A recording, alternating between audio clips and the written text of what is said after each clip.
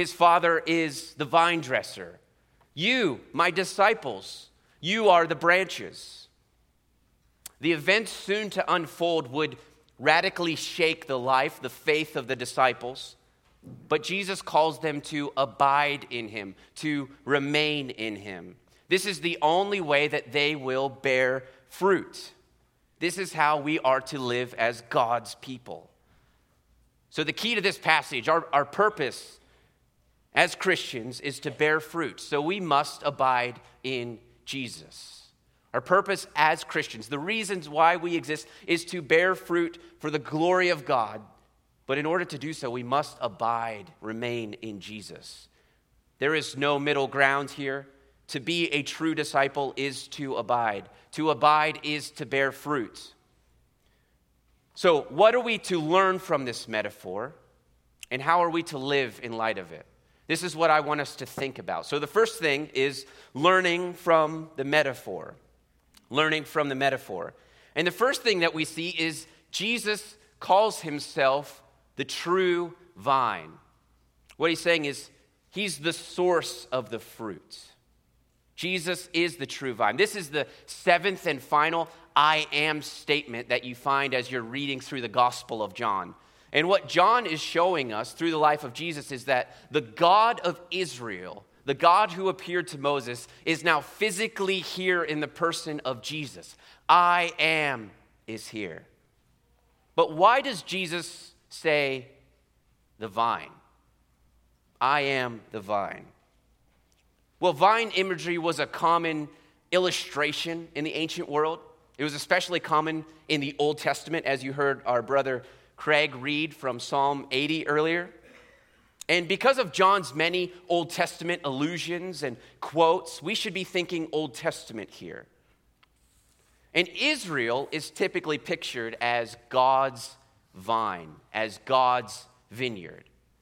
But what's interesting is if you look back at the Old Testament and you see the examples where Israel is used as a vine, it's usually in a negative sense. For Israel is not doing that for which God has designed them, that which God has called them to do. They are failing to produce the fruit that God has intended. Think of what we read from Psalm 80. God cleared the ground, he planted the vine, but boars from the forest ravage it. Insects from the fields feed on it. If you were to look at Isaiah chapter 5, the first 7 verses, you would see a similar story. God says that I planted this beautiful vineyard, but it ends in verse 7 saying, the vineyard of the Lord of hosts is the house of Israel and the men of Judah. They are his pleasant planting. God delighted to do this. But yet God looked for justice. But behold, there was bloodshed. God looked for righteousness. But behold, there was an outcry from his people. But not all hope is lost. For even in the passage we heard from Psalm 80, we heard that there is hope. There is a prayer that someone would come who would bear fruit. And later in Isaiah chapter 11, you're probably familiar with this verse, there shall come forth a root from the stump of Jesse, and a branch from his roots shall bear fruit. And Isaiah says that in this day, God will gather his people from all the nations. So listen again as Jesus says, I am the true vine. Do you hear it? I am the true Israel. I am the stump of Jesse. I am bringing justice and righteousness. I will show you what God is really like. Israel was to be a light to the nations, a blessing to the nations, but they failed. But God's promises and God's faithfulness have not failed, but are fulfilled in Jesus.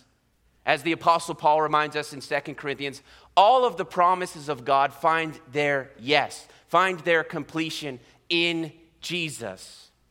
John shows us that Jesus is that light. Jesus is that blessing. John says that Jesus said in the Gospel of John that I will go to the cross and I will be lifted up, and there I will draw all people, all nations to myself. I will be the blessing. God's plan for blessing and renewing the world is found exclusively in Jesus. Notice he is not just a vine, he is the true vine. The only hope for this fallen world is Jesus. Do you want to know God? You must know Jesus. As he just said in the last chapter, I am the way, the truth, and the life. You can't know the Father but through me. Jesus is the true vine. Jesus is the true Israel. Jesus is the source of the fruit. And next, as we're unpacking, learning from this metaphor, we see that God, the Father, is the vine dresser. And his role is to ensure increased fruitfulness.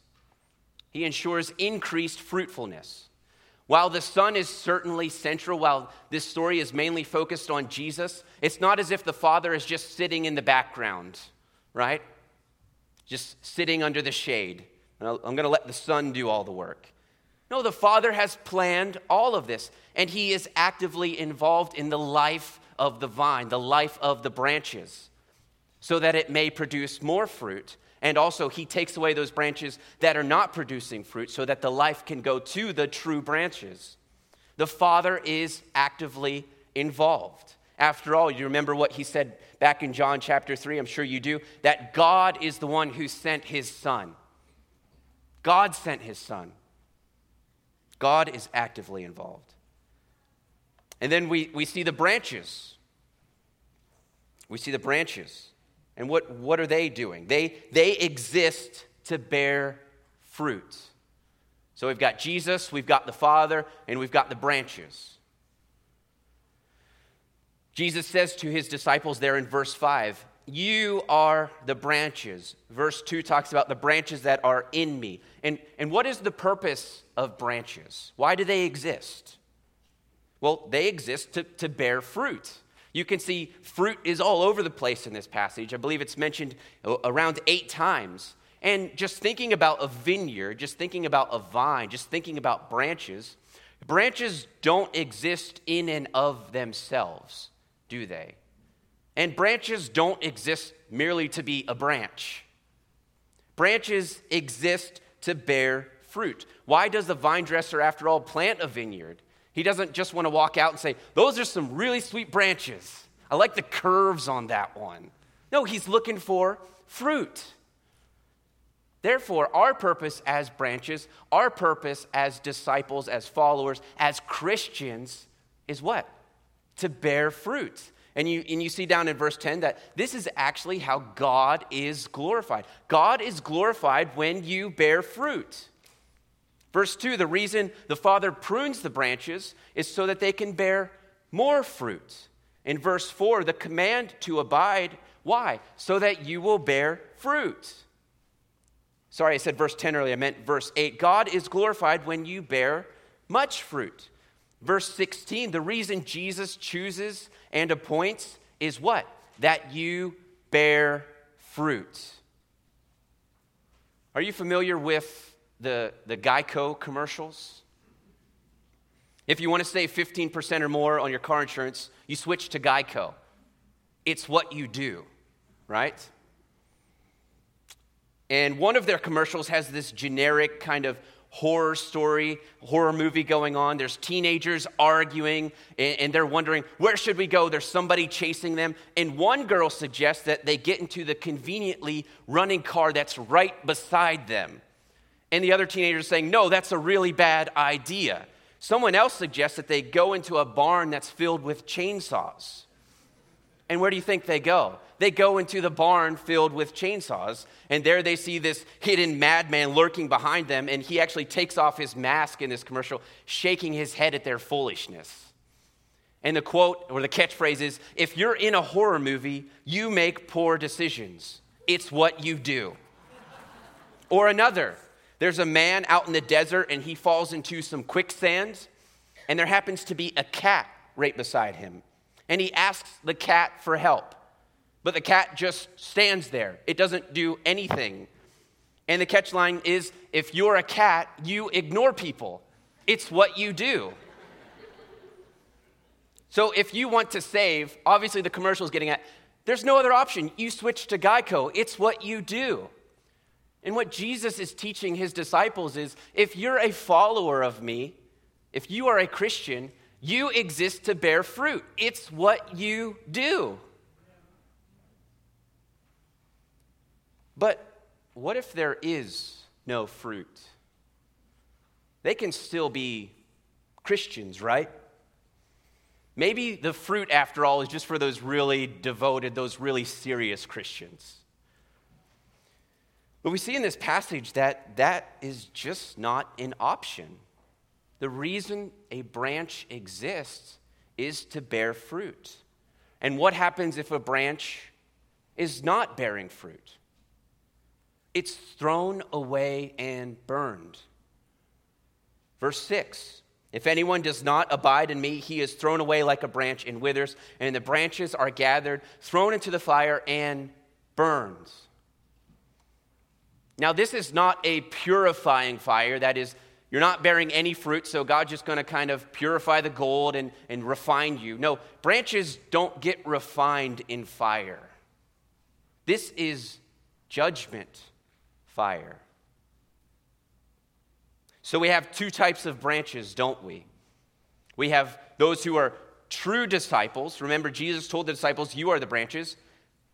And then we have to say we have false disciples. And how do you know a true disciple? Well, look at verse 8. When you bear fruit, my Father is glorified, that you bear much fruit, and so prove to be my disciples. So how do you know you're a true disciple, a true follower of Christ, a true Christian? There's going to be fruit. And how do you know you are a false disciple? Well, false disciples don't abide and they don't bear fruit. The key to the branches here is fruit is the distinguishing mark. And don't get me wrong, this isn't teaching, Jesus isn't teaching that if you are a Christian, you can, and somehow really experience salvation, that you can lose your salvation. Or he's not saying this is somebody who struggles as a Christian, that God's going to get sick of you and just hack you off. No, this is a warning. This is a serious warning, though, for all of us who claim to be Christians. But there is a disconnect, quite literally, from our profession to what is actually going on inside of us. And I think here John wants us to think about Judas.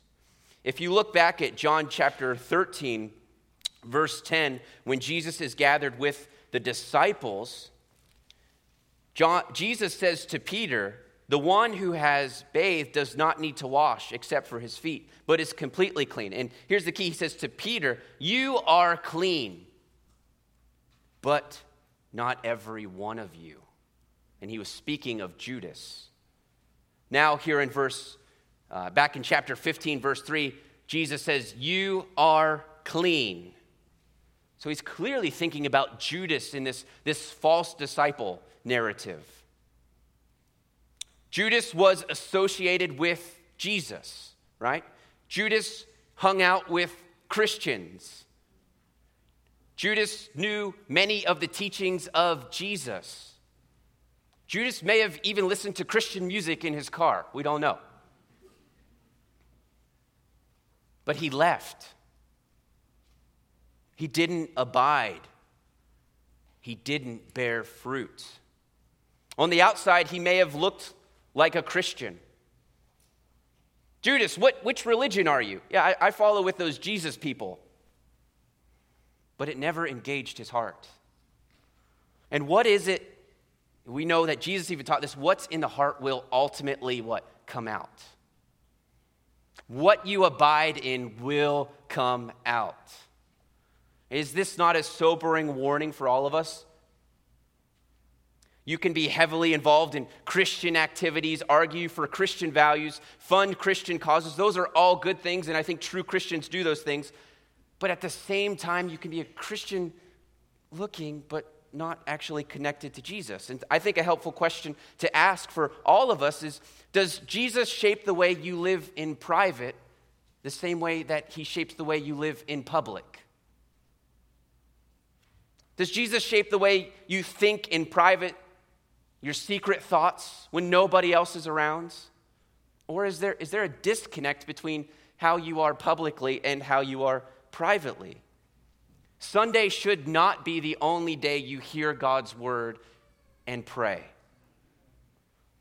Jesus talks about this also in Matthew chapter 7. He talks about, how are you going to know who my disciples are? Well, surprise, Jesus said, by their fruit. And he even goes on to say that many are going to come to me on the last day and say, Lord, Lord, and they're going to give their list of things that they've done for Jesus, and Jesus will say, depart from me, I never knew you. But it's those who do the will of my Father. It's those who bear fruit. Fruit is the distinguishing mark between the branches. So the Father is the vine dresser. Jesus is the true vine. His followers are the branches. We exist as followers of Jesus, as Christians, to bear fruit. And if we're not bearing fruit, we prove that we are not a true disciple. So with all of this scene kind of set, the metaphor, the vine dresser, the branches, we see what's going on here. I think we need to ask, what's the fruit? And how do we bear this fruit? What does this fruitful life look like? What does the good life look like? Well, let's look at living the fruitful life. And first we think about the fruit. And I would define fruit in this passage as the life of Jesus through us, or the life of Jesus in us. That seems to be what's going on. If you are connected or united to Jesus in him and him in you, notice abide in me, verse 4, and I in you. There is this union, as many people who study the Bible like to call it, the union to Christ.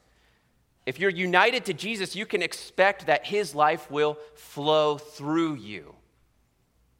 So what can we expect? Well, there's a couple things from this passage that I think are helpful. Look at verse 7.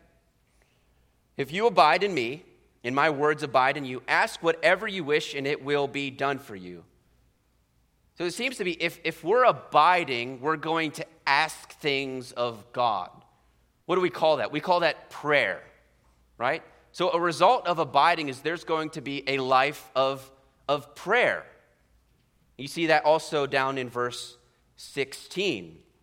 If you're abiding because you've been chosen and appointed by Jesus, you will ask the Father in the name of Jesus. So a fruitful life involves prayer. And also look at verse 10. If you keep my commandments, you will abide in my love, just as I have kept my Father's commandments and abide in his love. There's the idea, if you're abiding in Jesus, you will keep his commandments. You will obey his teachings. And one of the most prominent teachings in this passage is in verse 12 and verse 17, is that you love one another. Do you live a life of loving one another? Or do you hold grudges? Are you slow to forgive? Or do you love one another? Jesus is teaching us here that to live a fruitful life of Jesus, you will love one another. You will experience joy. Verse 11. Do you experience joy? Would people describe you as a joyful person? Not perfect, but joyful. Or do you come across as always busy or too burdened or just bothered by people? No, Jesus produces joy. And that doesn't mean I'm just going to be happy all the time, no matter what happens. But even in the good times and the bad times, there's a joy of knowing who I'm united to. Verse 16, you did not choose me, but I chose you and appointed you that you should go and bear fruit, and that your fruit should abide. That may be alluding to evangelism, sharing the gospel with people. Fruit that abides. You're appointed for this purpose. So those are things in this chapter that I think would characterize the fruit that is to come from us as followers of Jesus. But also think of what Jesus is. Jesus is the true Israel, right? So what did Israel fail to produce? Well, they failed to produce justice and righteousness. So if Jesus is the true Israel, we would suppose him to bring justice and righteousness. Therefore, his followers should be people characterized as people upholding righteousness and justice. And we can also think of other places in the New Testament where it's talked about fruit. Jesus even talked about you need to bear fruit that corresponds, that demonstrates repentance. Do you live as a person who has repented and trusted in Jesus? Is there love? Is there joy? Is there peace? Is there forbearance? Is there kindness? Is there goodness? Is there faithfulness, gentleness, self-control? These are all things that Jesus produces. If you visit an apple orchard, you don't ask where all the oranges are, do you? Why? Because an apple tree produces apples, not oranges. That's what apple trees do. That's their genetic makeup or whatever it is about them. In the same way, followers of Jesus produce, I don't know what else to call it, so Jesus fruit, right? They produce, if we're connected to the vine and this is Jesus, we produce this type of fruit. It's our genetic makeup. And Christians for centuries, ever since Christianity began, have known this and have looked to fruit as evidence to the life of a Christian, of a true Christian. There was a guy in the year 125 named Aristides who was a Christian. And the year 125 obviously isn't that long after Jesus and the apostles lived. But obviously Christianity at this time was facing persecution. People didn't understand what it was. So how would you, in that century, try to prove Christianity? How would you try to defend Christianity? Maybe you would, in a good way, run to the resurrection. That seems pretty good. Maybe you would try to convince them of these sacred writings that have come from Jesus and the apostles. Maybe you'd try to think of an argument. But it's interesting that while those things can be helpful, and obviously the resurrection is central, this guy, Aristides, wrote a letter to the emperor at the time, and this is what he said in trying to show him what Christianity is and trying to show him that Christianity is true. Notice what he said. He says, Christians have the commands of the Lord Jesus, the Messiah himself, etched into their hearts. They keep these commands. They look forward to the resurrection of the dead and the life of the world to come. They don't engage in idolatry or sexual immorality. They don't bear false witness. They don't covet that which belongs to others. They honor their father and mother. They love their neighbors. They judge according to justice. They do not do to others anything that they do not wish to be done to them. They comfort those who injure them, even trying to win them over as their friends. They are eager to do good to their enemies. They are gentle. They are easy to approach. They abstain from unlawful lifestyles and all impurity. They don't neglect the widow nor oppress the orphan. What each one has, he is willing to give freely to the other. If they see one of their number outcast, they take him in under their own roof and rejoice over him as a brother. For they call themselves brothers, not according to the flesh, but according to the Spirit. They are even prepared to sacrifice their lives for the sake of the Messiah. So do you see what this guy living very early on, Christianity is just starting to grow? Do you see how he tries to defend Christianity, point to Christianity? He says, look at their lives. They're completely different people than what our culture is producing. I wonder if that could be said about us today. It's a sobering thought to think about, isn't it? Would people look at Hamilton Baptist Church, what they know about us? Would they say, they love each other even when it doesn't benefit them? They are quick to help the poor, the widows in the community, the orphans. They do these meetings and they actually care about them, and it doesn't get them any benefit. They travel around the world to help orphanages and teach people when it doesn't give them any money back. Is this how your neighbors understand you to be? Are you producing fruit? But how do we produce this type of fruit? Well, Jesus isn't just concerned about the external, although he is. Why? Because it points to what's really going on inside. If a branch isn't bearing fruit, there's something wrong with the connection. We know that there's nothing wrong with the vine because Jesus is the vine. So if we're not producing fruit, there's something wrong with the connection. You could say there's something wrong with the heart. Lastly, Jesus calls us to abide. Christians exist to bear fruit, but you can't just make fruit, right? You must be connected to the vine. You must, as Jesus says in verse 4, abide in me. And this word is used over 10 times in this set of verses. And you can see in verse 4, it's the main verb, it's the imperative. He's saying, abide in me. You want to bear fruit, you must abide in me. And this verb can be a little tricky to translate from Greek to English because it's basically an active verb, something you need to do, but it's telling you to stay, to remain. Maybe your translation even says remain in me. It's an active verb telling us to stay. And I like the word remain because it helps us see that we need to stay put. We need to stay focused on Jesus. But I also like the word abide because it helps us see that this is a call to action.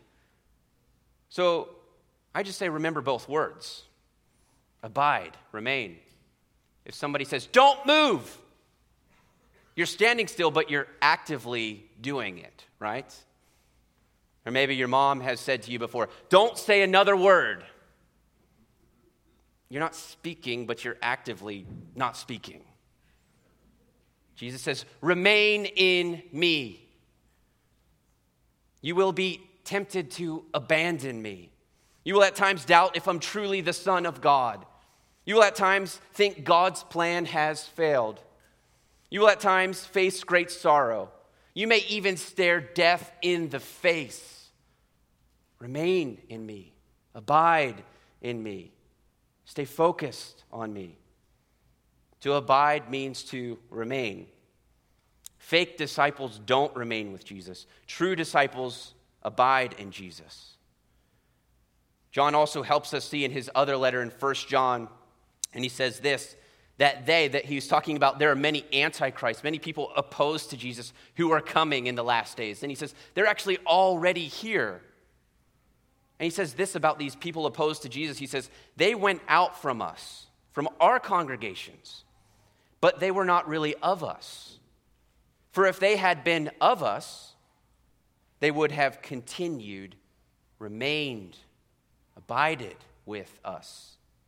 But they went out, that it might become plain that they are all not of us. Disciples abide, they remain in Jesus. Are you abiding in Jesus or are you abiding in sin? Does your life resemble Jesus or does it resemble greed, lust, selfishness, anger toward one another, jealousy? Have you been living like Judas, just following Jesus on the outside, but deep down inside, as Jesus would say, it's like a whitewashed tomb. There's just death inside. Repent today. The good news is the gospel is here today. Repent, trust in Jesus today. So to abide is to remain. And as we draw this kind of down to a conclusion, I want us to think about 4 things to help us abide. 4 things to help us abide. And the first is this. Know that Jesus makes you clean. So as you're abiding, know that Jesus makes you clean. Look at verse 2. In verse 3. Already, Jesus says, you are clean because of the word that I've spoken to you. Back in verse 2, he says, every branch in me that does not bear fruit, he takes away. But then every branch that does bear fruit, he prunes that it may bear more fruit. So Jesus says in verse 2 that God prunes you to make you more fruitful. But then his very next words are, but you are already clean. Think about the connection between those statements. Something will be done. Something needs to be done. But yet you already have something. And it becomes even clearer in the Greek because what he's doing is he's using a play on words. And you can even hear it, kathare and katharoi. That means nothing to most of us, and really not me that much, but you see that he's using a play on words. And what is he doing? He's saying the Father prunes, the Father cleanses the branches to make them more fruitful. But you, in a sense, are already cleansed. You are already pruned. You are vitally connected to the vine and have been prepared by God to bear fruit. How? Because of the word which Jesus has spoken to you. The words of Jesus cleanse us. The words of Jesus prune us. The life of the vine is flowing into the branches. He chose us, verse 16. He loved us, verse 13. He reveals the Father's plan, verse 15. Apart from him, we can do nothing. He is the true vine. Do you believe in who Jesus is? Do you believe in what he has done? Do you believe his words? You are cleansed. This is how you are prepared to bear fruit. You are united to Jesus by faith, and by trusting his words, you and me and I and you are united to him. And then how does this grow? Number one, know you're cleansed by Jesus. Number two, know that the Father will prune. Just as a vine needs ongoing care, ongoing attention, so do we. Remember, you are clean, but you still need continual pruning. It will hurt at times. Maybe it means losing that job. Maybe it means making less money. Maybe you lose a relationship. Maybe you don't get into that school. But this does not mean that the vine dresser, the Father, does not love you. We're reminded this in Hebrews chapter 12 when God disciplines the ones whom he loves. He does this so that you will bear more fruit. So when's the last time you have been pruned by God? Third, you need to know your need of the Bible in prayer. Know your need of the Bible in prayer. Verse 7, if you abide in me, and my words abide in you. What does it mean to abide in Jesus? It means to abide in his words. Jesus, what do you mean when you say abide in me? Answer, open your Bible. Meditate. Hide that word in your heart so that you may not sin against God. Jesus' words are synonymous with his person.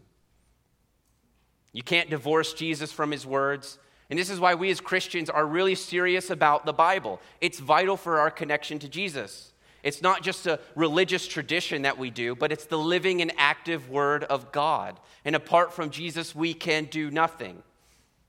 And there are so many even helpful apps that you can get on your phone that can actually read you the Bible or can remind you to read the Bible. You can get a notification set up every day. So why not set up something like this if you're struggling to read your Bible? Why not challenge your spouse, your children, your roommates to memorize Scripture? And as you do this, Jesus says, as you abide in my word, verse 7 and verse 16, you ask whatever you wish and it will be given you. So you want a bigger house? A new car?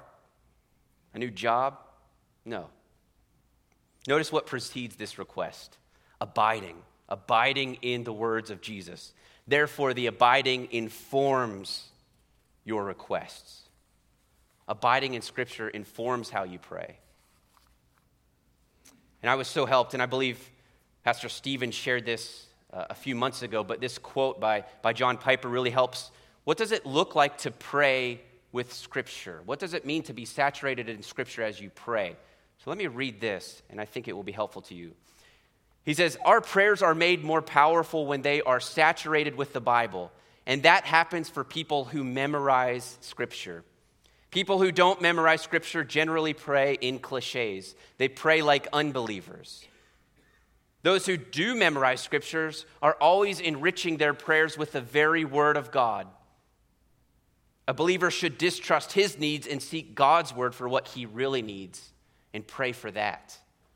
Pray, make your name holy in my family. Come like a lion into my child's life. God, do your will like the angels in heaven are asking you to do. Guard me from temptation. Let me gouge out my life before I fall into lust. Let me love my enemies. Do you see how if you're abiding in Jesus, abiding in his word, soaking in his word, that will inform you to pray things that will help you bear fruit? And finally, Know the love of Jesus as you love one another. Know the love of Jesus as you love one another. So abiding in Jesus is abiding in his word, abiding in prayer. But abiding in Jesus is also, as he says in verse 9, abiding in my love. Because of his love. When we obey, we show that we are abiding.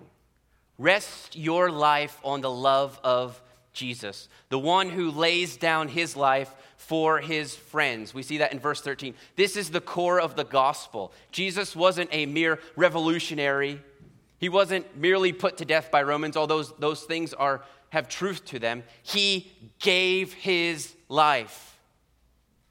And he calls you his friend.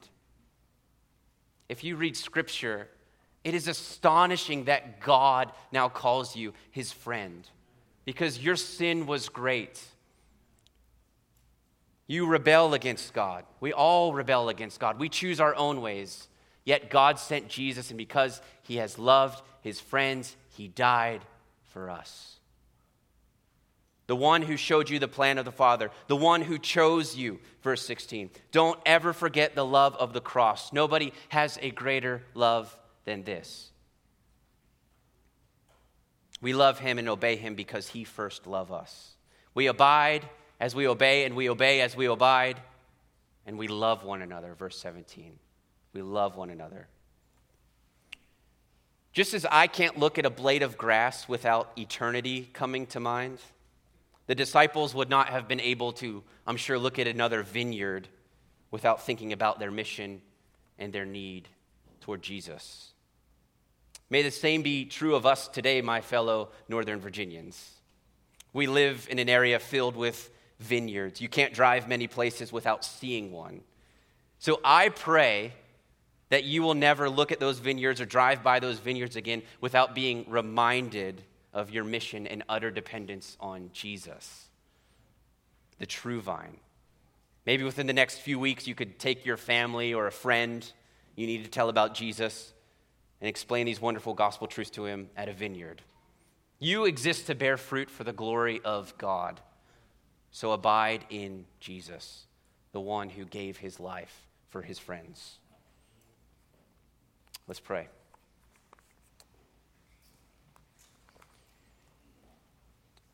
Father, thank you for your word. Thank you for what you have done for us. May we abide in you. May we know your word. And may we know how you have loved us. We ask this in Jesus' name. Amen.